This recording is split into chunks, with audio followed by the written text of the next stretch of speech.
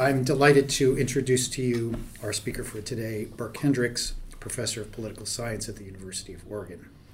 Professor Hendricks' research and teaching focus on normative political theory, indigenous politics, global justice, and the history of political thought. He's especially interested in theories of political authority, state territoriality, historical injustice, and the ethics of political action. He's the author of two monographs, Ownership, Authority, and Self-Determination, Moral Principles and Indigenous Rights Claims, and Strategies of Justice, Aboriginal Peoples, Persistent Injustice, and the Ethics of Political Action. And he is the co-editor with Deborah Baumgold of the volume Colonial Exchanges, Political Theory, and the Agency of the Colonized. He's the author as well of articles in the journals Australian Journal of Public Administration, Perspectives on Politics, Political Theory, Encounters, an International Journal for the Study of Culture and Society, Critical Review of Social and Political Philosophy, and in the Oxford Handbook of Indigenous Peoples' Politics. His current research evaluates normative questions surrounding the land rights, sovereignty, and political choices of Indigenous peoples within the United States, Canada, and other countries. As a 2021-2022 Oregon Humanities Center's Faculty Research Fellow, he's working on a project he will speak to us today. Make sure I've got the title right. Allies, Not Subjects, American Indian Responses to American Republicanism, 1776 to 1934. Please join me in welcoming Burke Hendricks. Thanks, Paul, for the introduction. So thanks for everyone for coming today. I know these talks, I'm happy to be restarting the in-person version, I guess. The talk that I'm going to give today is about what's basically a pedagogical project. And so this book I'm working on, Allies Not Subjects, is intended primarily to help with the way that American political thought is taught within political science departments across the country. So I'm going to be talking about sort of that framing as we go. I'm going to be talking about what the project itself looks like, but I'm also going to be asking at the end in a very sincere way for help and feedback on it, because it is a project which is hopefully going to play a role in shifting the way that courses are taught at, to pick a number out of the air, 30 or 40 universities across the country, which is a non-trivial number. Okay, so here's the outline of the talk. Essentially, we've got 5 stages of it here. The first, I'm going to talk a little about the context of the project, what sort of project this is. And then I'm going to talk about the way that African-American political thought has been integrated into American political thought over the past 15 or 20 years as a kind of rough model for the kind of integration that we're looking at here. Then I'm going to talk a little bit about the way that American Indian thinkers are currently framed within this pedagogical field. Then I'll focus on discussing the book itself, and I'll have a little bit, obviously, a bit more weight there than in the other elements. And then I'll talk at the end about limitations of the book as it's conceived and questions that I hope to get your feedback on. So the image, I would just say, is this is the Phoenix, associated with the masthead of the Cherokee Phoenix newspaper in the 1830s. So just to clarify that that's what the image is. One of the things I will say just at this point was I had a lot of difficulty in thinking about what appropriate imagery is for a talk like this. And part of the problem is that given the audience I'm largely speaking to, there's really no imagery that would resonate other than a picture of something like Sitting Bull. And we'll talk about the limitations of that as the current framing is. So to talk a little bit about the context of the project here. This is just a map showing us roughly the loss of native lands, 1800 to 1900. The areas in blue are originally held native lands. The areas in red are reservation spaces. If you follow it out, you'll see some of the areas in red on the very top of the map along the Canadian line look much bigger than they actually become. And so 1900, things continue to shrink in most instances after this, although Navajo does get a little bit bigger. So this is the background. For most anything having to do with the history of the United States is this expansion. There is an entire pedagogical enterprise which goes by the name of American Political Thought. Most political science departments in the U.S. teach a class which is called American Political Thought or something quite close to it. What I have here are pictures on the bottom row of anthologies that are assembled to help with the teaching of this. Many times the people who are teaching these courses are not specialists in American political thought. They are people who, in a sense, get in one of these anthologies and figure out how to teach from that anthology. So the anthologies have a lot of social power, you might say. You notice the reiterated title. There's American Political Thought, American Political Thought, American Political Thought, each of those by a completely different set of editors. Up on the top, it is the one up on the top is a journal called American Political Thought, which has been in business for about 12 or 13 years. The Jack Miller Center, which I've located up there as well, is called the Jack Miller Center for Teaching America's Founding Principles in History. And the Jack Miller Center actually funds the journal American Political Thought. Jack Miller Center has conferences across the country, 5 or 6 a year, which are basically dedicated to reading historical texts and talking about them. And I've been to a number of the Jack Miller Center events, and they're pretty interesting and useful. And as I'll talk about, there's basically nothing to do with Native content there at all. But the Jack Miller Center has done a pretty good job in terms of bringing African American thinkers into this conversation. So the key idea I just want to have here is that there is an entire set of pedagogical tools here that people are often drawing on as their primary scaffolding for teaching these courses. And that primary scaffolding basically has almost nothing, and in some cases what I would say are unhelpful things to say about Native writers. And so the basic problem that this book intends to respond to is to this absence. The book comes out of originally I had written a couple of articles on individual Native thinkers, one for an edited volume that ended up falling through, another that I was putting together with the idea that it was a journal article, and in presenting them at conferences, I had colleagues say, "This looks really helpful, can I use this in teaching my class?" And I said, "Sure, that's fine." And so a number of, I think 7 or 8 people at different institutions have used a couple of the early draft chapters to frame their teaching, and generally they said it's been really helpful. It's actually changed what they've ended up doing. And so there is this gap, and it's a gap that people in the field are, I think, aware of. But there's really not anyone who's well placed to do anything about it. And I don't think I'm actually the ideally placed person to do anything about it either, but I'm the person who's best placed, I guess, to say it a little bit that way. So there's been an increase in the integration of African American thought, and I use the term integration here in sort of for its broader associations as well, in relation to American political thought over the past really 20 years, but certainly over the past 10 years.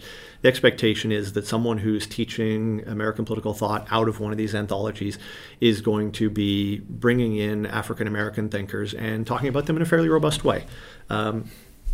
So the top row of folks here, I've called this Building an American Canon, are people who have more than one article about them in the journal American Political Thought.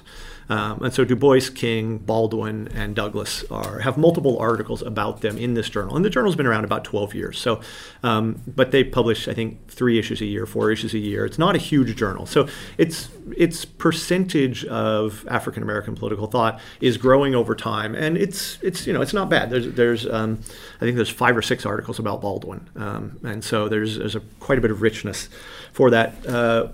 What we have down below is edited volume called African American Political Thought, which has about 30 African American political writers from the pre-revolutionary era to the present. And the 2 scholars who did this are both people who self-consciously see themselves as intervening into these discourses about American political thought. And so the folks on the bottom, Booker T. Washington, Harriet Jacobs, and I.W. Wells, are people who figure in this volume. They also figure in the work of a colleague and former student who is an American political thought writer who's really interested, in a sense, bringing Booker T. Washington, Harriet Jacobs, and I.W. Wells into conversation. So there is a lot of building of this canon here. The Jack Miller Center, which I've mentioned, actually does a pretty good job. They sponsor the Frederick Douglass Forum on Law and Justice at Linfield College, and that they have a workshop every year that's sort of centered around the work of Frederick Douglass or Abraham Lincoln or other abolitionists or the sort of Reconstruction period. So there's a increasingly robust infrastructure here.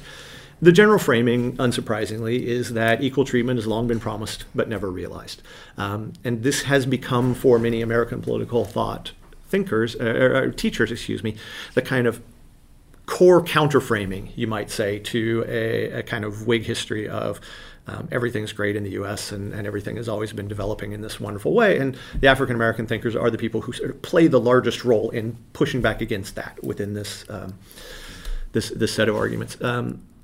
The idea that equal treatment has long been promised but never realized, you could highlight this with the work of Martin Luther King, who talks about that America has written a check that's been, has come back insufficient funds and so on. It goes back a long time.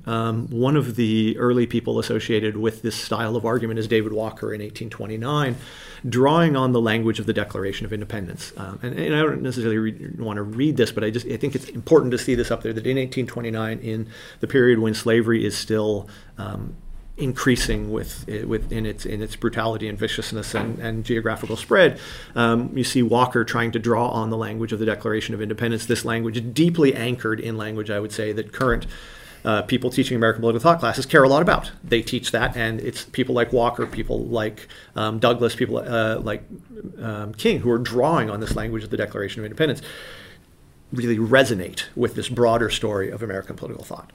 So that's kind of the central framing, I would say, that African American political thought has developed within American political thought. And I think there's a lot of value in that. I think it's getting some traction. It's not perfect traction, but it's getting some traction. The problem, so turning now to the framing of American Indian thinkers, this is a situation where there's just not much out there. And so what I'm interested in doing in this book is building what I'm calling a kind of native starter kit. And I'm trying to think of it self-consciously as a starter kit, because with African American political thought, I think it's clearly there's growing into a canon that you need to know. You need to know Du Bois. You need to know Douglas. You need to know Baldwin. There's this developing canonization. Ideally, what this book would do would set that kind of canon. But I don't feel that I'm competent to set that kind of canon, and I feel that's the kind of canon that has to come out of a more complicated set of exchanges. And so what I'm envisioning this book as is something like building a native starter kit. And I'll talk a little bit about how I'm envisioning that in a second. But I do want to say a little bit about the current framing that exists in APT. So there's not much in it. What does show up, so there are works by indigenous authors that show up in American political thought volumes, not in the journal. So in the journal American Political Thought, I did a search through the entire journal. There are no articles primarily about Native authors. I know I've reviewed two articles for the journal that were on Native authors, neither of which landed. The current editor is one of the people who has taken one of my early chapters and used it in her teaching. So I know that she's not going out of her way to be hostile, because she's said several times it was really helpful to her teaching and so on. But somehow it's not showing up in the journal. What shows up in the edited volumes, these anthologies, is pretty thin. And what shows up is often, I would say, counterproductive in the hands of faculty who don't necessarily know what to do with it. And that's, again, part of the presumption is that faculty members, a lot of the faculty members who teach this, don't really know what they have when they get this anthology, and they're trying to figure out how to teach as they have it. So from this anthology, American Political and Constitutional Thought, which is 2 volumes, it has a huge amount of stuff in it. It has about 15 pages of different work from Native folks in it across the, say, 1,500 total pages of the volume. One of the speeches is what claims to be this speech with no commentary at all by Sitting Bull, the Powder River Speech, 1875. There's a lot of interesting things going on in this speech. There's also a lot of potential for this speech to be handled by faculty members who don't know much in a really ham-fisted way that ends up replicating, especially in the minds of students who, not that students really grow up on Western movies anymore, but that kind of mythos still suffuses a lot of things. And that's going to kind of show up in here. So, looking at the text here, "Behold, my friends, the spring has come. Every seed is awakened in all animal life. It is through this mysterious power that we too have our being. We therefore yield to our neighbors, even our animal neighbors, the same right as ourselves to inhabit this vast land." There's some really interesting stuff in there. But if you're not prepared to sort of know where that's coming from, it's probably just going to be glossed past it. glossed past it. Yeah, here, my friends, now we have to deal with another people, small and feeble when our forefathers first met them, but now great and overpowering. Strangely enough, they have a mind to till the soil. My brothers, shall we submit, or shall we say to them, first kill me before you take possession of my fatherland?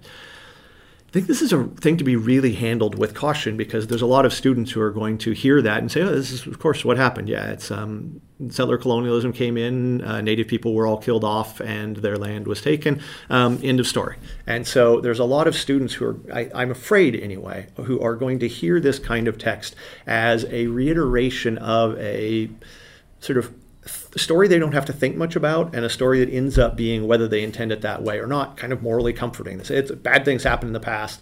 All the native folks are gone now. Trouble over. And you also see Sitting Bull, who is responding primarily to American expansion with militarized violence. I mean, he's trying initially to evade, and eventually he has to take up arms because his evasion is not working anymore. Again, this sort of poses native people as primarily responding to the United States in the way of militarized violence. Now, often people did, and with good reason, but it also undercuts the kind of theoretical arguments, the space for theoretical argumentation that native people are making in relation to this. The text is also kind of slippy because it's not actually a speech by Sitting Bull in 1875. It's a speech attributed backward to Sitting Bull by Charles Eastman, who is a Dakota writer writing in 1920. And so, and if you read this speech in light of reading the rest of Eastman, it doesn't sound like anyone but Eastman. It sounds very clearly like Charles Eastman. Charles Eastman is a really interesting intellectual figure who is, in a sense, trying to shift the way that Indians are conceived in the American political imaginary at the time. He's at the same, he's associated with the founding of the Boy Scouts movement. He's associated with this idea that being free requires going back into nature and living a very different kind of non-urbanized life than has been there. So Eastman is himself quite interesting. Attributing this just to Sitting Bull is something that misses all of that interest, I guess, is to say. So to say that a lot of what's in these volumes is going to be opaque to the people who need to teach it, and when it's not going to be opaque, it's potentially a little bit hazardous to them. So the question then is, what is the central framing as well? And one of the problems that happens in American political thought is there's no real framing of how native folks fit. So the basic framing that I'm working with may seem really obvious, but the basic framing is that American Indian nations are political allies of the United States rather than minorities to be integrated. And the term allies, calling attention to the political character of this, the existence of treaties and treaty relationships that are building multiple peoples living in ideally collaboration with one another. Part of the problem right now is that insofar as native figures appear in these volumes, there's no basic framing of them. And the counter framing in relation to African Americans of integration and inclusion is really strong. That language that the Declaration of Independence calls for inclusion is really powerful. Faculty members know how to make that resonate in all sorts of ways with students, and they generally don't know what to do with this. So part of the hope of the book is to build a toolkit so that they can talk about this kind of framing to their students. There's not going to be an equivalent of hearkening back to the Declaration of Independence. It would be nice if there were something like that, but I don't think there is. Okay, so now to come to the book itself. So I know there's a lot of framing for what the book is, but I do want to sort of set out the problematic that the book is trying to engage with, so that it's clear sort of what it's trying to do. Excuse me. So constructing the book itself. The chapter structure of the book is basically going to be reiterated. I'll talk about, right now I'm envisioning about 8 chapters for this book as a whole. Each one of them will focus on a specific, either native thinker or, in the cases of 2 chapters, which I can talk about, treaty records. Primarily, the people I want to look at are people whose writing we have in their own words, and so rather than speeches that have been relayed by others, that these are things that are written in English by authors, and we can talk about the limitations of that because there are some potentially quite sharp limitations there. part of the idea is that each chapter will be centered around a text that is sort of 15 to 20 pages long, 10 to 20 pages long, a primary text that faculty members could give their students as the assignment. And then they could read the chapter from the book and basically know what they could say for a lecture's worth of class. That's the idea, is that if you don't know how to do this, you assign the text and then you read the chapter and then you go in the next day and you at least have a starter kit. Again, the presumption is that's not going to be enough, but the first time you do it, once you get student feedback, you'll be able to find your feet. So the chapters are structured in such a way that they begin with a non-Indigenous text that ideally would be recognizable to American political thought scholars, something that should fall within the kind of central contours of that discourse. Then a brief biography of the chapter's Indigenous author, or in the cases where it's a treaty record. So I have a chapter on Six Nations diplomats, and there I'm talking primarily about the kind of biography, if you will, of the Six Nations institutions, what the Haudenosaunee looks like, and sort of how it exists.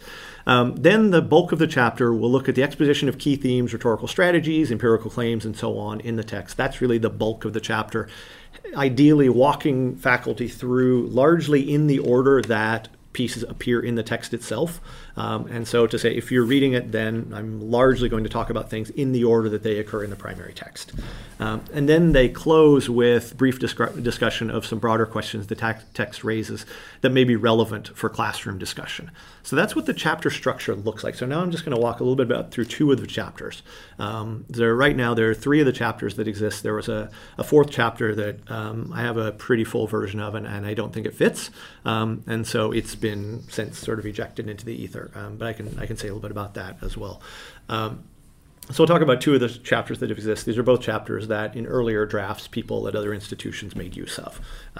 So they're the ones that I have written because I've had the most conversations with faculty about them and so on.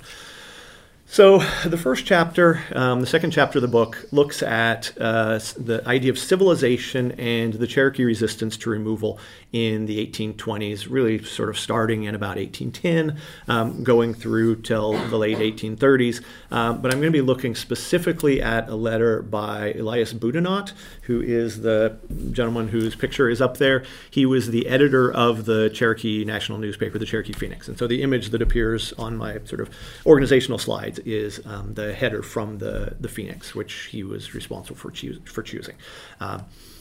So this is just to walk through the chapter a little bit. So as I say, the idea is that we would start with a text which is recognizable to American political thought scholars in something not having to do primarily with Native folks, but with other kinds of figures. And so we're going to begin, the chapter begins with a letter from Thomas Jefferson, which is not only doesn't only resonate in terms of content, it's actually something that was later reproduced in the Cherokee Phoenix by Boudinot.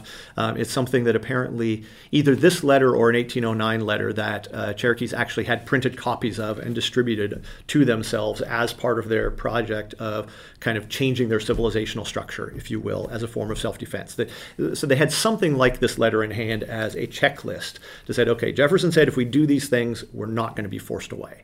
And the Cherokees more or less took that checklist and started the process of reinventing their society in some pretty substantial ways. And Boudinot is himself an element of that. I should say, actually, just to go back to Boudinot himself, as a young man, he was sent to a high school in New England, basically to learn to not just speak English, but to learn European natural law, international law traditions, to basically become someone who could be a future speaker for the Cherokee Nation.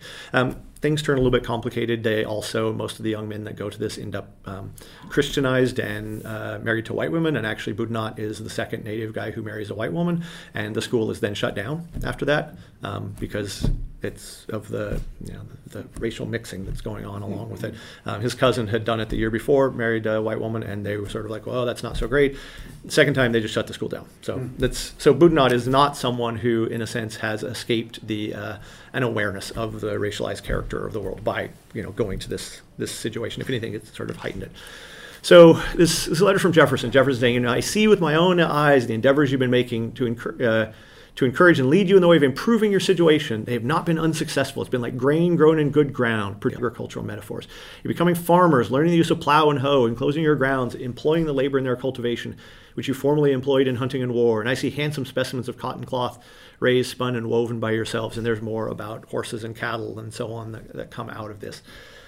So the chapter looks specifically, I should have the year of the text for this, but it's 1826. So the Jefferson letter is 1806. This is 1826.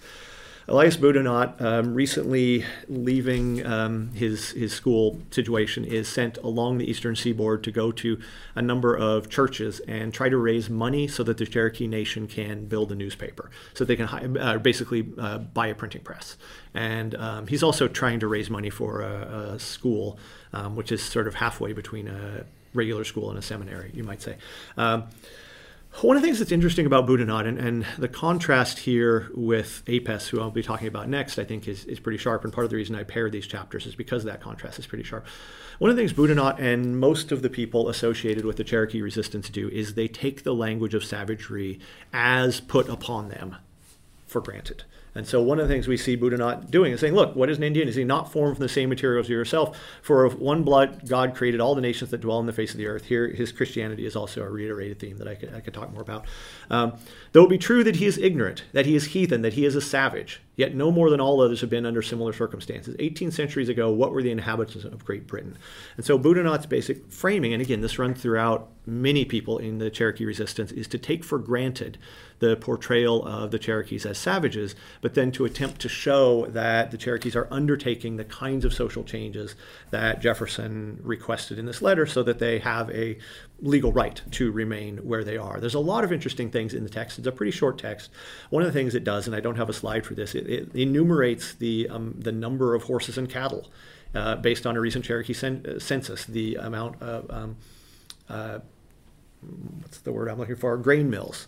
The number of houses, the degree of literacy. It talks about that the Cherokee has become a written language over the past few years after Sequoia, who the tree is named after, came up with a Cherokee syllabary that could put Cherokee into written language and have it be learned quite readily. So Boudinot talks about these kind of civilizational changes, I think is the easiest way to say what he's trying to do. And again, Boudinot ultimately endorses that kind of argument, but tries to show that the Cherokees have a right to remain because they have met these civilizational criteria. And so the theory is something like, the implicit rhetorical pose, you might say, is something like, to be worthy of citizenship in the American nation, one has to meet certain criteria.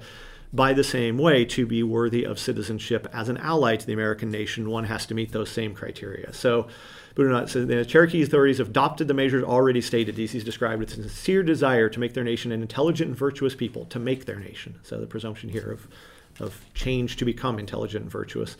With a broad hope for those who have already pointed out to them the road of happiness will now assist them to pursue it. Yet methinks I see my native country rising from the ashes of her degradation, wearing her purified and beautiful garments and taking her seat with the nations of the earth. I can behold her sons bursting the fetters of ignorance and unshackling her from the voice of heathenism. This is why the Cherokee Phoenix imagery is here, this idea of a rebirth.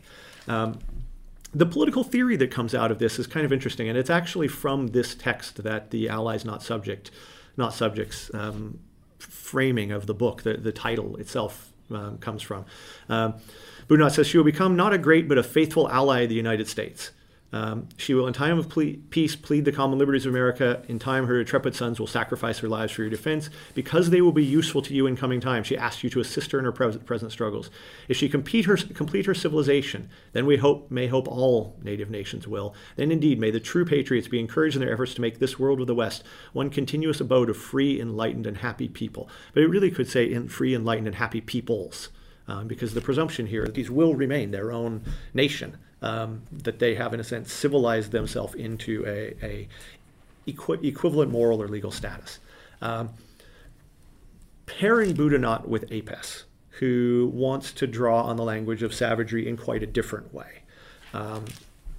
So William Apess is writing about a decade later than Elias Boudinot. He is himself about the same age, maybe a little bit older. Apess is someone who is he's largely self-educated. It's not exactly clear how this happens. He doesn't have a kind of tribal structure behind him sending him to school. What he has, he's a Pequot growing up in kind of shattered village communities on the edge of Massachusetts and Connecticut society. He ends up learning how to write to some degree in ways that aren't quite clear, but then eventually becomes a Methodist minister and, in a sense, learns his oratorical skills on the road as a traveling Methodist minister. He becomes involved in some political conflicts over native rights and some other things. The text I want to look at is one called The Eulogy on King Philip, which takes place in 1836. Again, the framing text for this is one by Edward Everett. And again, I should have put the year on here. This is 1835. This is about 4 months before Apess delivers his speech, also delivered in Massachusetts. Apess is delivering his in Boston. Everett's is delivered outside of Boston, but it's not too far from it. Everett gives us the kind of story of providential extermination, is the easiest way to say it. It's the kind of story that occurs in Tocqueville. Everett is often quite graceful. Everett, I should also say, is interestingly someone who is quite supportive of Cherokee efforts to stave off removal. So prior to reading more about Everett, I would have told you that he was a kind of a hero of this time, because he was a strong defender of Cherokee, the Cherokee resistance. But his broad kind of account of New England history is very much of a providential extinction account. And so, although the continent of America, when discovered by the Europeans, was in possession of native tribes, is obviously the purpose of providence, that it should become the abode of civilization, the arts, Christianity. How should these blessings be introduced? Obviously by no other process, none other is practical than the immigration to the newfound continent from the civilized communities of Europe. And he does want to say later in the text, look, we the citizens of Massachusetts, should forgive native people for the violence that they engaged in resisting this project. They couldn't have known, so they deserve forgiveness, but in a sense, the disappearance of native people is what Providence wants. Apess, it's not clear how directly he's responding to Everett, but Everett fell within his social circle, broadly construed, his sort of intellectual social circle. So it seems that Apess would have been aware of Everett's speech, at least in its outlines. Everett had been making this speech. Daniel Webster and others have been making very similar speeches. So Apess is, in a sense, responding to a New England current of providentialism. And Apess wants to flip that over and say, look, why would God have intended this, right? How inhuman it was of those wretches, meaning the early colonists, to come into a country where nature shone in beauty, spreading her wings with a vast continent, sheltering beneath her shades those natural sons of an almighty being. How could they go to work to enslave a free people and call it religion is beyond the power of my imagination, outstrips the revelation of God's word. O thou pretended hypocritical Christian, whatever thou art, to say it was the design of God that we should murder and slay one another because we have the power. And so here we see Apess basically just trying to flip this over. This is not the will of God. This is contrary to the will of God. Apess's deep interest in the text is, in a sense, I almost said in-shaming, which I don't think is quite a word, but causing his audience, primarily Bostonian, many of them abolitionists, many of them at least soft supporters of the Cherokee resistance, to revise their own understanding of the history of New England. Part of what this involves for Apess is tying together both this discourse about the 4th of July and the discourse about the Puritan landing. So let the children of the pilgrims blush when the son of the forest drops a tear and groans over the fate of his murdered and departed fathers. He would say to the sons of the pilgrims, as Job said to his birthday, let the day be dark, the 22nd of December. This is the time that the pilgrims are thought to have landed on Plymouth Rock. There were commemorative speeches every year on 22nd of December. Everett did one, although I'm not drawing from that one. Let it be forgotten in your celebration, in your speeches, and by the burying of the rock that your fathers first put their foot upon. We say, therefore, let every man of color wrap himself with mourning, for the 22nd of December and the 4th of July are days of mourning and not of joy.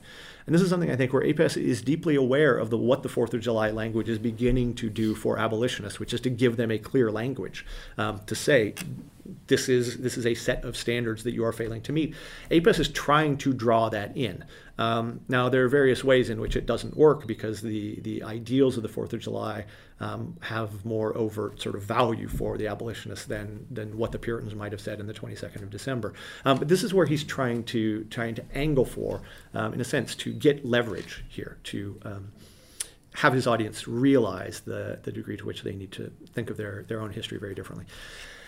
he draws on a language of white savagery, which is quite different from what the Cherokees are doing. So Boudinot is saying, okay, you're right, we're savages now, let us become unsavage. And Apess is trying to flip that over throughout. So upon the banks of the Ohio, a party of two, and here he's relaying what another historian said. Upon the banks of the Ohio, a party of 200 white warriors came across a settlement of Christian Indians and falsely accused them of being warriors. They, the Indians, then asked for liberty to prepare for the fatal hour. The white savages gave them 1 hour, as the historian said. They then prayed together, and in tears and cries upon their knees, begged pardon of each other and all they had done, after which they informed the white savages that they were now ready. One white man then began with a mallet and knocked them down and continued his work until he killed 15 with his own hand. Then, saying it ached, he gave his commission to another.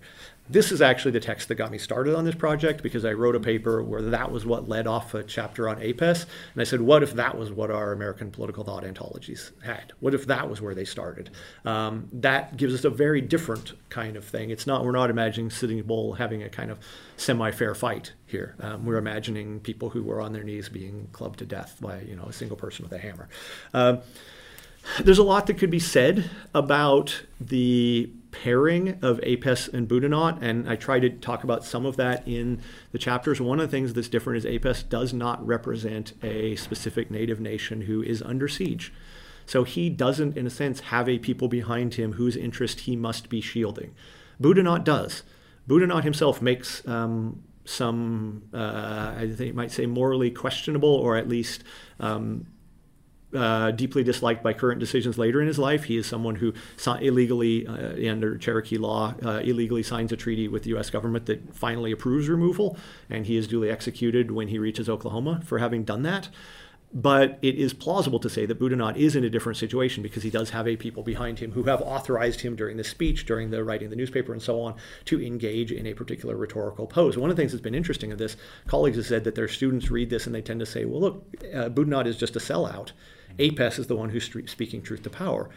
The difficulty is that Boudinot is not a sellout in the sense that he's authorized by the formal institutions of Cherokee Nation for most of what happens. I mean, ultimately he isn't, but ultimately he isn't after he's ejected from the newspaper ship, which is 1834, I believe.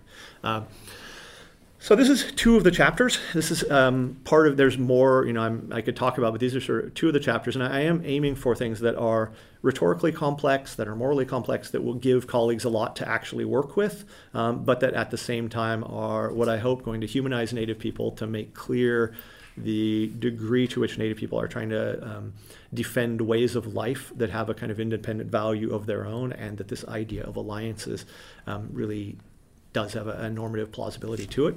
Okay, so I'm getting to the stage where I should probably wrap this up a little bit. So let me talk just in the last little bit about the limitations and questions of this book. And the main limitation is just, who do you choose for a book like this? And I don't really want to find myself in the situation of creating a canon of Native thinkers in this way, but it is a situation where we need to have a book of this kind. There are some really good volumes out there. David Martinez has one on the American Indian intellectual tradition, which APT people don't read because it's framed for philosophers, and so it just doesn't have a resonance for them. There are others out there that are framed for people teaching history classes, that are, some of them, a lot better than what the American Political Thought does, certainly.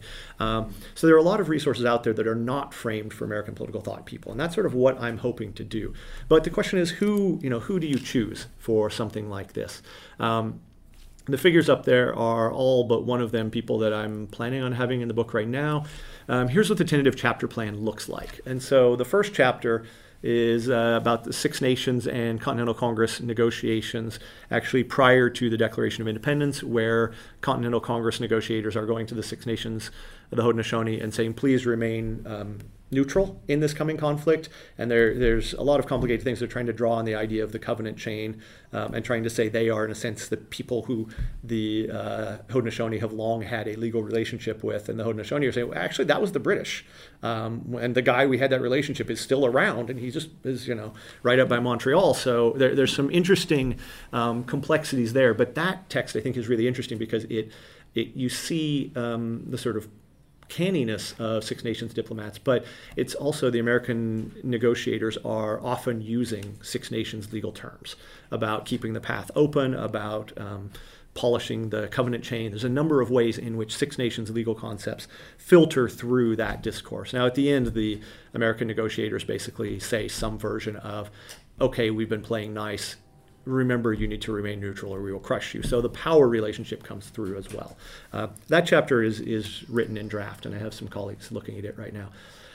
Then the next chapter after that, which is a little bit uncertain yet, is going to be one probably looking at Dakota diplomats and U.S. negotiators in 1876, which is when the so-called, it's not the peace delegation, that's the wrong one, that's earlier, but it's when a delegation of folks is going around and signing a whole bunch of treaties with Dakotas, with others as well at the same time. And there's some interesting conversations there about the allotment of tribal land prior to the Allotment Act and a number of other interesting areas there.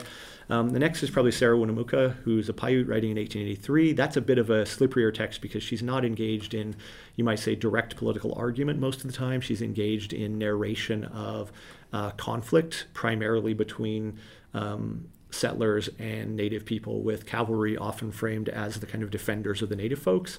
So there's some interesting things there, I think, that have to do with federalism and the kind of relationships between the states and the federal government that APT colleagues might like. The next will be Charles Eastman, who I already mentioned before, probably drawing on his work Soul of the Indian, where Eastman is trying to, in a sense, create this vibrant image of native people that resonates with the progressive movements, increasing admiration for an outdoor life. Then Robert Yellowtail, who's a Crow, at this point quite a young Crow delegate, who's speaking before the Senate about treaties in the wake of the First World War, drawing on the language of the self-determination of peoples that we see internationally. Then Zik Kalasha, who is, again, Dakota, so there's a bit of too heavy of Dakota-ness in this, perhaps, writing prior to the 1934 Indian Reorganization Act, pushing for something like that kind of act. There's a number of alternate writers that we could have here, and I'll wrap up just after this. So there's a number of people that would potentially fit here. George Copeway has a really interesting proposal for a new Indian territory in 1850. Eli Parker is the first Native Commissioner of Indian Affairs, who doesn't actually write a lot, but has some potentially interesting stuff. Simon Pokagon writes an interesting text called The Red Man's Rebuke in 1899.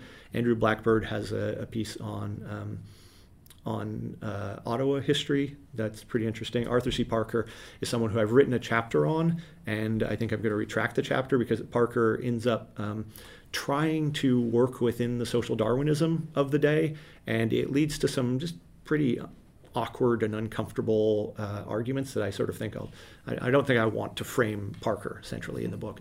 Carlos Montezuma is a similar character in certain ways, that he is intellectually extremely important.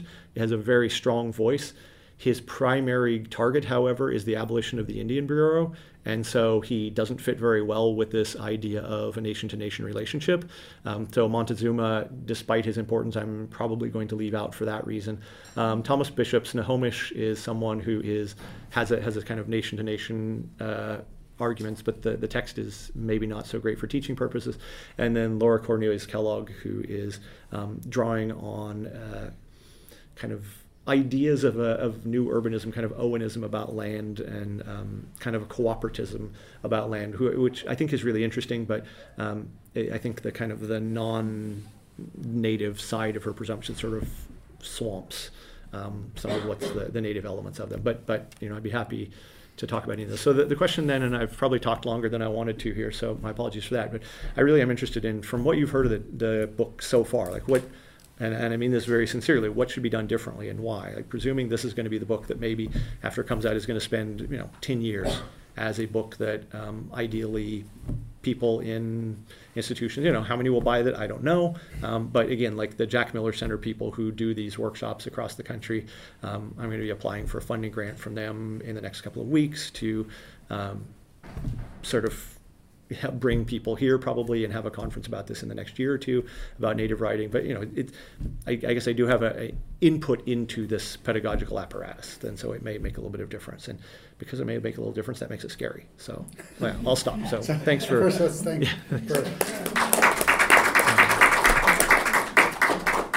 So Does anyone want to respond to the question, what should be done differently and why? Well, this isn't really a direct response to your question, what should be done differently and why. It's an honest question about your title. Yeah. The incipient date, 1775, 1776, is very clear. Yeah. But what is not clear to me is 1934. Yeah. What happens or doesn't happen in 1934 to make that part of the title? Yeah, and so part of it is there is a common break in a lot of the APT stuff around 1934 with the New Deal, and so there's kind of it's often that something like the historical side of American political thought basically goes to the New Deal, and then people will teach everything from the New Deal to now as being contemporary, and so part of it is that it's also the New Deal has what's called the Indian Reorganization Act associated with it, and the Indian Reorganization Act, although it's imperfect in a lot of ways, is a moment where the U.S. acknowledges Native people, not exactly as nations, as something like slightly more robust municipalities for some purposes, slightly less robust municipalities for others. But it is a substantial inflection point in Native politics. It's then reversed by allotment in the 1950s and 60s, and then reversed again in the early 1970s. But so part of it is, I think, the 1934 will be something that my audience will recognize that, okay, it ends with a New Deal. Oh. So, yeah. Yeah, I said. For a question, primarily, as you are talking about this is entering into an area where there isn't particular. Yeah.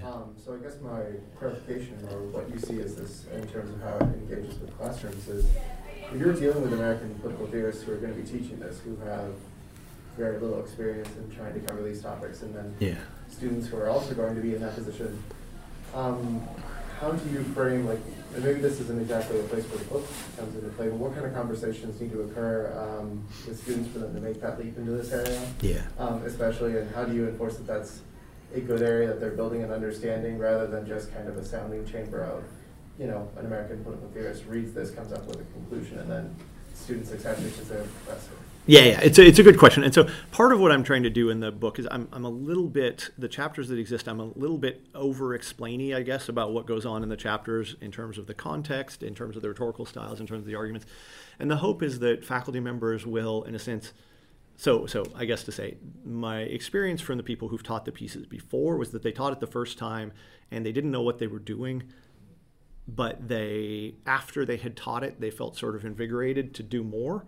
And so a couple of the people who I gave, one person that I gave a chapter on APES to, for example, taught it the first time, basically just drawing on my chapter. And now I've seen what he teaches now. It's totally different than what I said, because he's gone and all kinds of, he's like taken it up and sort of dug into it in a deeper way. And so so the hope is that what's going to happen is that people will read this stuff and then they'll actually do more research, and they're getting sort of pulled in as faculty members to this knowledge base so that they can, I mean, you know, like, there are going to be Native students in the class who are going to hear this stuff and be like, dude, you don't know what you're talking, you don't know anything about removal. And that's just going to be a problem. And I don't think there's any way around it, but the hope is that after a time or two of people teaching this, they'll start to get pushed back and they'll start to get pushed in interesting directions.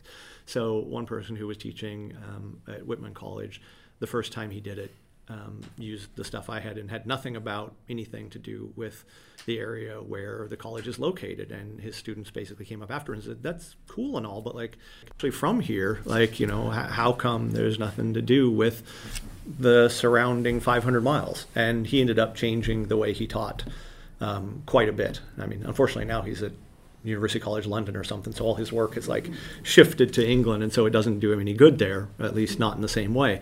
But that's the hope. But I know it's a kind of a weak hope. The problem, I feel like there's a kind of, if you pull things too far, then the audience is just not going to read the book. If you pull things too far away from the standing tropes and framing and everything, then the audience is not going to necessarily bother with it, or if they one colleague who has done some really interesting work on Vine Deloria and actually has a nice chapter on Laura Cornelius Kellogg, which is part of the reason I don't feel a necessity to put Kellogg in there too, because his is actually pretty accessible for people that way.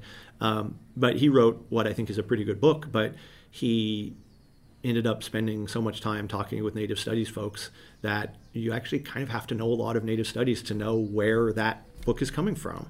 And it's a good book, but it's just become something that Native Studies folks are going to see as a really interesting intervention in, maybe not intervention, but exposition of particular thinkers, but that people outside of it are probably not going to be accessible to it. So yeah, it's a balance, and that's why I'm sort of really concerned about getting it close to right, because I wanted to sort of pull people in new directions, but I also wanted to pull them in sort of gently enough that they are willing to be pulled when time is short and they don't necessarily know what they're doing, and faculty are lazy about revising syllabi.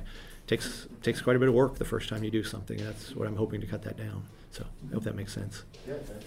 Yeah. That's a great answer. I think there's certainly a good amount of just you have to build the book to a point where they can that they're like your professors are going to understand it and students are going to be willing to engage with it. Yeah, and that's the hope. And I'm trying to. It's in the chapter, especially the one on the Six Nations stuff, I find myself, it's longer than I wanted it to be, and I find myself sometimes explaining things that I feel like it's probably too much to put in, but some of the politics of the time is really complicated. That a person who's been the long-term interface, you might say, between the British Crown and the Six Nations has recently died, and his son-in-law has taken over, and it's like, I end up explaining basically 3 pages of this, what has happened, but I don't want to drop it because it's important to that, unpacking that relationship that the Six Nations saw themselves as having with the British Crown via this specific set of people. But it's, so I want faculty members who don't really know anything about to read it and feel comfortable enough that when students ask, what's up with that they can say, okay, well, here's what's going on. But yeah, so, yeah. Well, from the reading of the journals of Lewis and Clark, it was clear that the thinking of the different leaders of the bands and so forth were square on with republicanism, nation meeting another nation. Yeah. And it was obvious. The other, Lewis and Clark and coming from Jefferson didn't have that idea at all. Yeah. So is that any part of, does that fit with political thought in terms of establishing political thought? Just those narratives of the journals and that kind of research? So I'm looking primarily, I've wanted to have focused primarily on individual thinkers because the American political thought stuff tends to be focused around individual primary sources. But I do want there will be 2 chapters that are treaty records, and the one is this Six Nations treaty record. And so I'm basically teaching from the record of the negotiations that was made at the time. And so there's the Continental Congress sends the diplomats with a text that they're supposed to read, and the chapter sort of starts off with that, and then it follows the treaty record. The tricky thing, obviously, with that is that you have a transcription of what was a multi-language translation project in the first place, and so you have Mohawk negotiators, Onondaga negotiators, and they're using translators of uncertain quality, and then the record has an uncertain quality, and so there's so much of the Six Nations negotiation records that you can tell that there are these reiterated themes. So you can get a sense that basically this must have been close to what was said. But there's a lot of slack. I've been reading treaty records, especially from the Great Plains period, and those vary highly in terms of the degree of quality of the translation. There's one actually that I read that I thought, this is like the translator's doing a really nice job here, or the transcription says, this is really vivid. And then you get further on, and one of the things that the Native folks complain about is they say, we want a different translator. We don't like this person. Like, this guy's not good. He's just, and I don't know what to do now. And so they don't, this kind of stuff doesn't figure in. I've thought that if this book goes through, so one of the things I'm planning to do with this, hopefully, is to have an anthology that goes along with it, and that anthology would then include more of the treaty record stuff. So that would be the hope, is that some of that stuff, the negotiation record, sort of helps to show Native folks talking about the nation-to-nation relationship really clearly. And the Six Nations stuff is really clear in terms of the way that it's framed nation to nation. And the American diplomats are actually really clear about they say they are 13 colonies who are allied together, just as the Six Nations are allied with one another. And so the language of international diplomacy there is really clear. The language in the 1876 stuff is you see Native folks trying to draw on this nation-to-nation language over and over again. And you see the American diplomats sometimes playing along with it a little bit and then pretty quickly slapping it back down. And so, in a sense, what I do want my colleagues to have a sense is this basic framing of the nation-to-nation relationship, but also to get some sense of the kind of vividness of what people are doing when they're trying to talk about this. So one of the things which is a little bit unfortunate about APES is he has a really interesting and vivid text where he says some things about treaty rights in passing. And I guess he just assumed his audience, because this was that the Cherokees were just about to be forced into exile, I guess he just assumed his audience had been following the news, and so he could just sort of reference it. But it's a real shame now, because APES has this really powerful language in many cases. And then he has like 2 sentences about treaty rights being violated. And so the hope is that the nation-to-nation stuff will come through with this, but that the overall framing of it is, you might say, there's enough going on as well that colleagues don't feel like they're just being whacked over the head with, okay, say this. That they're saying like, okay, that's right. That's a good framing that runs throughout. So I hope that makes sense. That's, yeah. Can I ask you about that nation-to-nations question? Sure. So I understand that the title Allies, Not Subjects is from Buchanan, right? That's what you said. Yeah. And I understand, given where he's coming from, that makes a lot of sense. Yeah. But allies implies... Yeah. So my inclination is to say not allies, but nations, or right. something like that, because clearly the nation-to-nation relationship is not always one of alliance. Sometimes right. it's one of antagonism.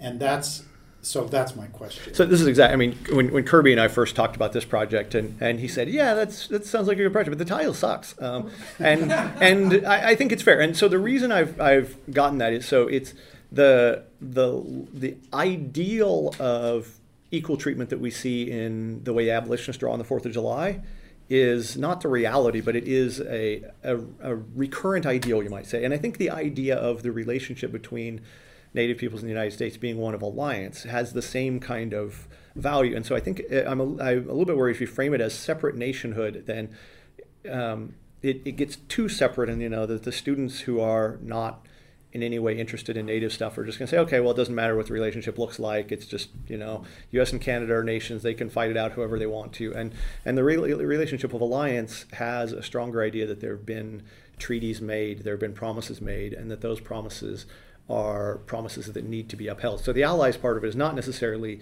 to say, hey, Native folks, remember to treat the U.S. well. It's intended to say, non-Native folks, remember that there have been promises of alliance made here. But yeah, I mean, this is what Kirby has said too. So I'm sort of sad that Kirby couldn't be here, but I sort of know that's what he would say, and I hope to persuade him, but I haven't actually quite given it to him like that. But Gordon, did you want to jump? Yeah. Well, I understand now that American political thought, the America means the United States. Yeah. And so you have to start at 1775, 6. You can't start earlier. Yeah. So I was going to suggest earlier, but I didn't do that. So instead, the oratory, the relationship between oratory and political writings seems like something that needs to be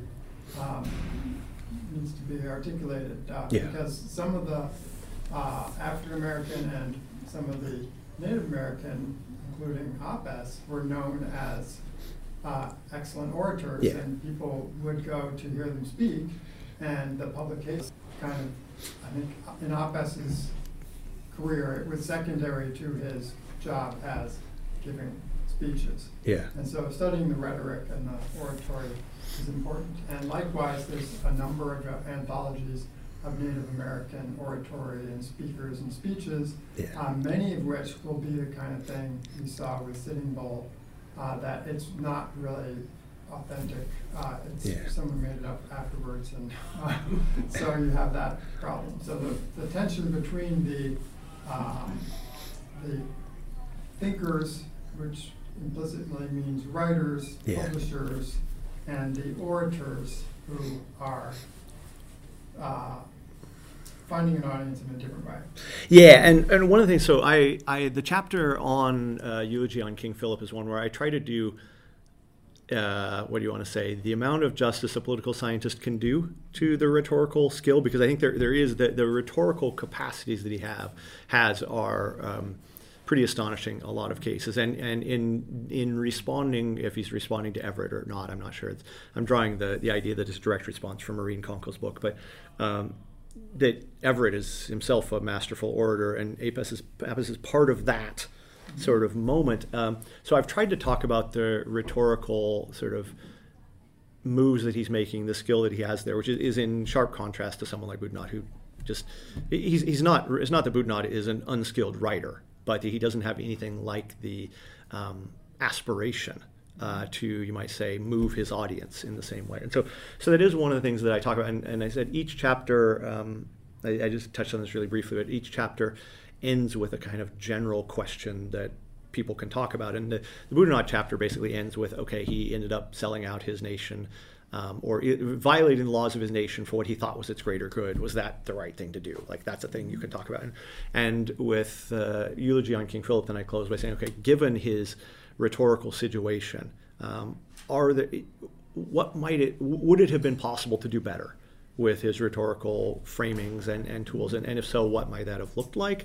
But I think that's, I think from the perspective of people who have a greater eye for rhetoric, it probably doesn't get that degree of importance. The stuff about people who are orators, one of the things that I really thought about what to do with Red Jacket, because Red Jacket seems to have chosen his own translators in many cases, and so and was able to speak in English, but chose to speak in Seneca because he felt like that was his language. But he was apparently, as I understand it, according to the volume of Red Jacket speeches that I have, then he chose his own translators most of the way through, and so that record of speeches is probably as reliable as you're going to get for stuff that's a transcription, but they're still transcriptions of what his speech was at the time by people of dubious quality. So, yeah, and one of the things that, it's when I talked to David Martinez, who did an edited volume about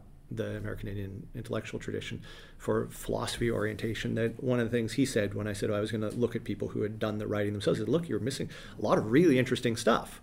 And I think that's true. There's a lot of really interesting oratorical stuff that is, at best, we're getting through these kind of dark curtains or something like that. And maybe I'm taking the easy way out and dodging most of it, but I'm partly having a couple of chapters in there where what we're hearing is the translations of the oratory, so that at least people who read it can say, okay, well, we have some sense of what some of the texture of this looks like. But I don't know if that's the right direction. So the first chapter, the Haudenosaunee negotiations, you have the treaty text, and you have the record of the transactions of negotiators. Yeah. And some scholars have written about that as an early form of American theater. People follow those proceedings in newspapers, and they anticipated great oratory from speakers, and they founded in those. So right, the Red Jacket's translator is probably thinking he's got an audience he needs to impress with great oratory. Yeah, that's right. And I didn't think about it right, because Franklin had published a whole bunch of those. Ben Franklin was published a whole bunch of treaty records, and that's and they actually draw on some of that published treaty record in the American diplomats quote back to the Six Nation diplomats, as your ancestor said at this, and the Six Nations people actually say, oh, his brother's right here. What do you remember? And then the brother says, yeah, that's more or less what he said, sure. But the hint is sort of like, yeah, okay, you guys aren't going to trick us with what we said. We remember what was said too. But that's a good point. Yeah, that's a good point. Because theater is a collective performance, right? Yeah. It involves actors and playwrights and directors. So, and a treaty negotiation, the same kind of thing. It doesn't have whereas apart from that, it sounds like the American political thought is very, heroic, author thinker model. I think that's right. I think that's basically right. It's the heroic author thinker model is about right. And that's really helpful actually. Yeah. Yeah, I kind of had a similar question as both of you, but I'm more thinking about like the pre-1776 like start date, which didn't make sense because that's when the country was founded. But I guess I'm wondering like to what extent you like clarify the like ongoing the context that was going on prior to 1776 because I know like you probably like discussed that in the first chapter, but my only concern was that as somebody who like doesn't really know anything about Native studies, I'd be like, I think if I was learning that this is an undergrad and like hearing like the nation to nation thing, I would kind of assume that like the nation of like a nation of Native Americans like already existed, but to my understanding, I don't think that it was as like cohesive. Yeah. So I'm just wondering. Yeah, and so the question about the pre-1776 stuff is also too, if I do have an anthology, the American political thought stuff does talk about the pre-American stuff, preferentially so from about 1760 on, as the tensions over the relation with the colonies of the crown start to sharpen. But there's a lot of interesting stuff from that period, yeah, certainly. And I got to say, I don't know it nearly well enough, but if it comes to that, I'd be happy to learn all kinds of interesting stuff about that too. And part of what I try to do in the chapter on the Six Nations is to talk about, so the Six Nations have a long record of, as a confederacy, prior to contact with the Dutch and with European colonialists in general. And I do talk about the degree to which that confederacy has a kind of a substantial period of flowering in, and I'm going to get the dates sort of wrong here, but I think in about the 1720s, something like that, that the Confederacy of Six Nations comes to subsume, depending on how you calculate the terms of subsumption, up to about 12 about 12 total nations that are in relationships of alliance or partial dependence and so on, that then gets sort of rolled back as colonial powers expand. And so there is this situation where the Six Nations operating as a confederacy is getting, it's sort of, so the Six Nations geographically lay in what's now northern New York. And so for most of that time period, they're right between the British and the French. And so they can push off both sides and they can play off both sides. When the French are finally legally squeezed out of North America in 1763, suddenly they've got British colonies on both sides of them, and they think, oh wow, we're in a great deal of trouble because now we can't negotiate. When the revolution starts, people see, oh, there's a moment now, suddenly we're in between two sides. If we do this right, we can survive this ugliness that's coming. And they're pretty clear that ugliness is coming, but they're trying to like let both sides fight around them. And when it ultimately comes down to it, is the Six Nations end up fragmenting about which side they think is going to win, and so they end up choosing different sides. And so the Six Nations basically dies in 1776 when the League can't come to a common foreign policy. And so that's sort of part of what I'm trying to do, is to give people that read that the sense that Native communities have distinctive legal traditions of their own, distinctive relationships of their own, that it's not like there's two nations here, that there's an American nation and a Native nation of a singular. It's that there's a lot of different Native communities. But that's something I need to think about, how to frame the kind of multiplicity of Native communities and often the tensions. And this is one of the things that in terms of the Six Nations I've sort of navigated pretty carefully, because the Six Nations didn't treat their neighbors well in a lot of situations. I mean, partly they were able to amass power given their trade position in relationship to the Dutch that allowed them to get firearms and to trade on better terms than some other folks. And so the Six Nations and the so-called Three Fires Confederacy had some big fights, and the Six Nations ended up losing after having been pretty violent towards some of their neighbors. So there's, the international relations of the period is pretty violent, because you have Native communities that realize that if their neighbors get guns and they don't have them, they're in a great deal of trouble. And the various colonial forces are saying, well, we want all the furs that you can bring us, And if you trap a whole bunch of beavers, then beavers start to disappear. And so the only way you continue to get the stuff that you've now become reliant upon for your self-defense is to go out into somebody else's territory and look for new beavers, or maybe not somebody else's territory, but territory that has been of ambiguous ownership to that period. So, but yeah, that's helpful. And that's a longer answer than probably was necessary, but I think that's helpful to, yeah. Yeah, because like my only thing is that like so very confusing narratives that none of them really fit with each other, and it's all just corrections. But like, I feel like if anything, like the pre-chapter conversations, the intro conversations, would just like at least give enough context to make like the negotiations around republicanism make more sense, because I was surprised. I think somebody said it earlier that like part of the negotiations on like the Native American side was sort of like reflected principles of republicanism, which I was kind of surprised by, because like that's not the typical like big broad narrative that you get, and yeah, so it's just at least enough context to kind of make that negotiation make a little bit more sense. But yeah, I mean, like you can't include everything, so don't feel pressured to. No, but it's right. And republicanism, I've thought about a lot about that term, because it has multiple, it does sort of multiple things for the APT audience, and so some of them are going to hear republicanism in the sense that the American founders thought of it, the idea that free republics are fragile and sensitive to the virtues and vices, you might say, of their citizens, and so that societies remain free not only based on their institutions but based on the character of the people that live within them. And that's part of what people like APES and Boudinot are negotiating, is these ideas of virtues. There's also the sort of non-APD, but the way republicanism is used in a lot of the current political philosophy is this broader idea of politics of non-domination.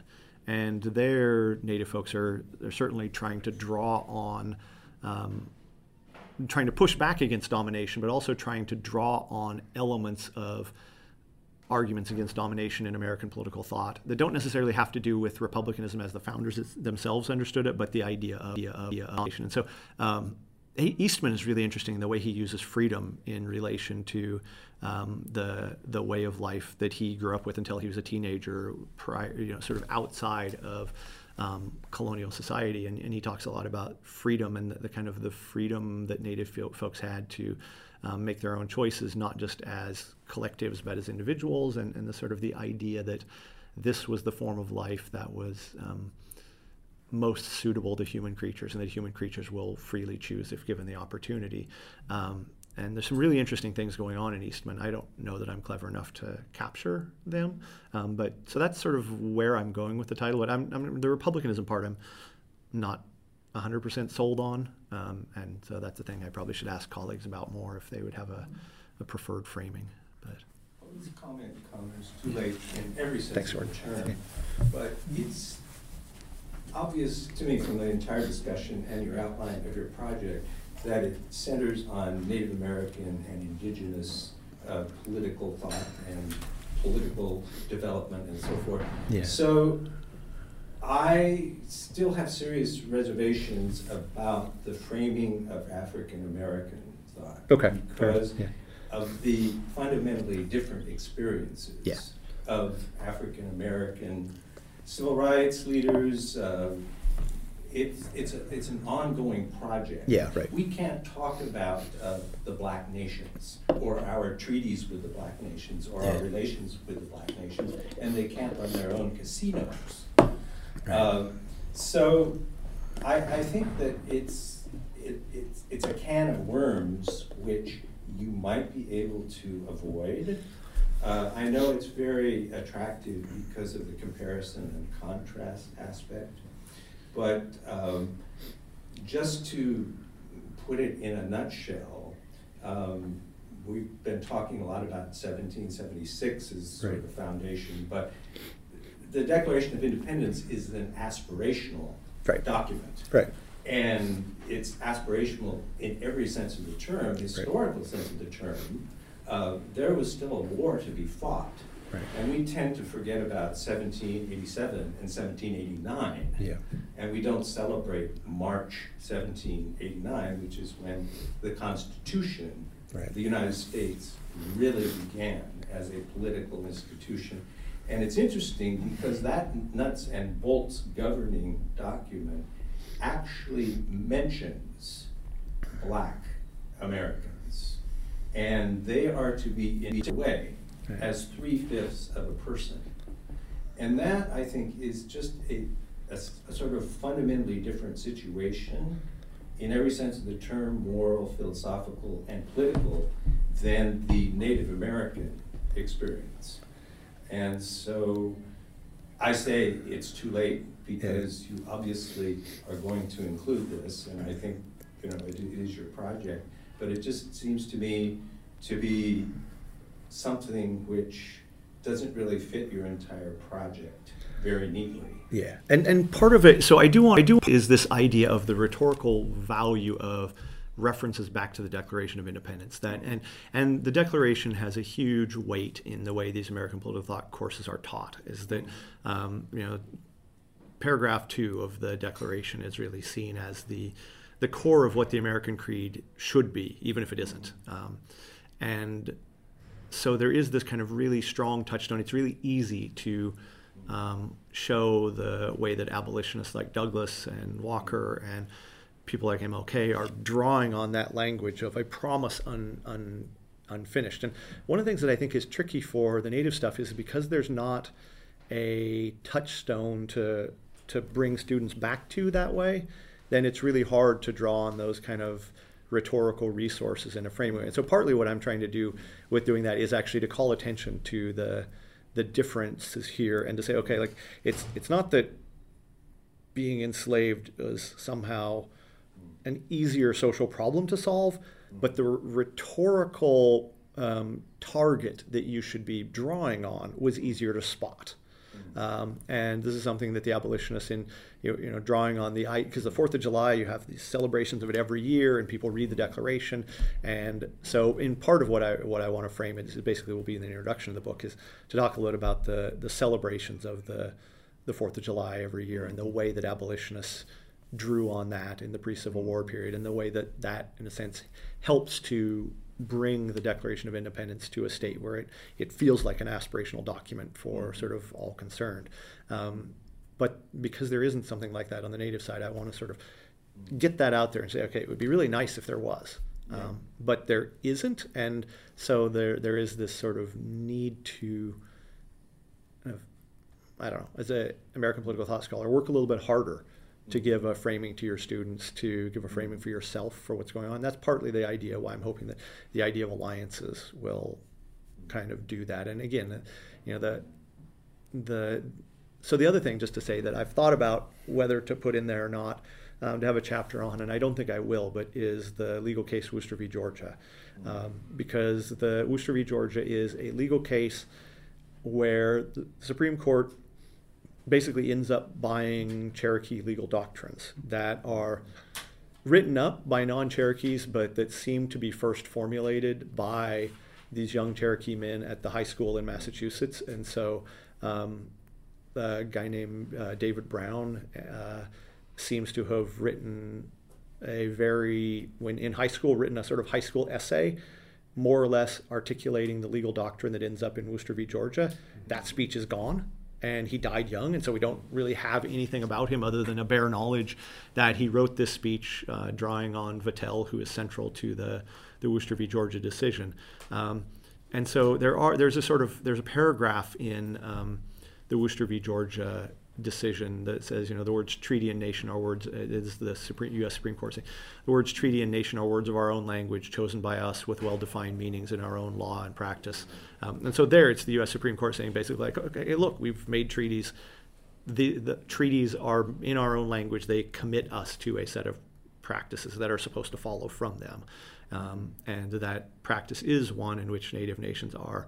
It has all the unpleasantness of being domestic dependent nations, but at the same time, it's calling attention to the fact that the U.S. has real obligations that are created by those treaty relationships. So Worcester v. Georgia has some, it's an imperfect decision in a lot of ways, but it's interesting in that it's basically taking Cherokee legal doctrines, and they've moved from being sort of, there's a first case, Cherokee Nation v. Georgia, where the Cherokees get to the Supreme Court and are told you don't have standing to sue. One of the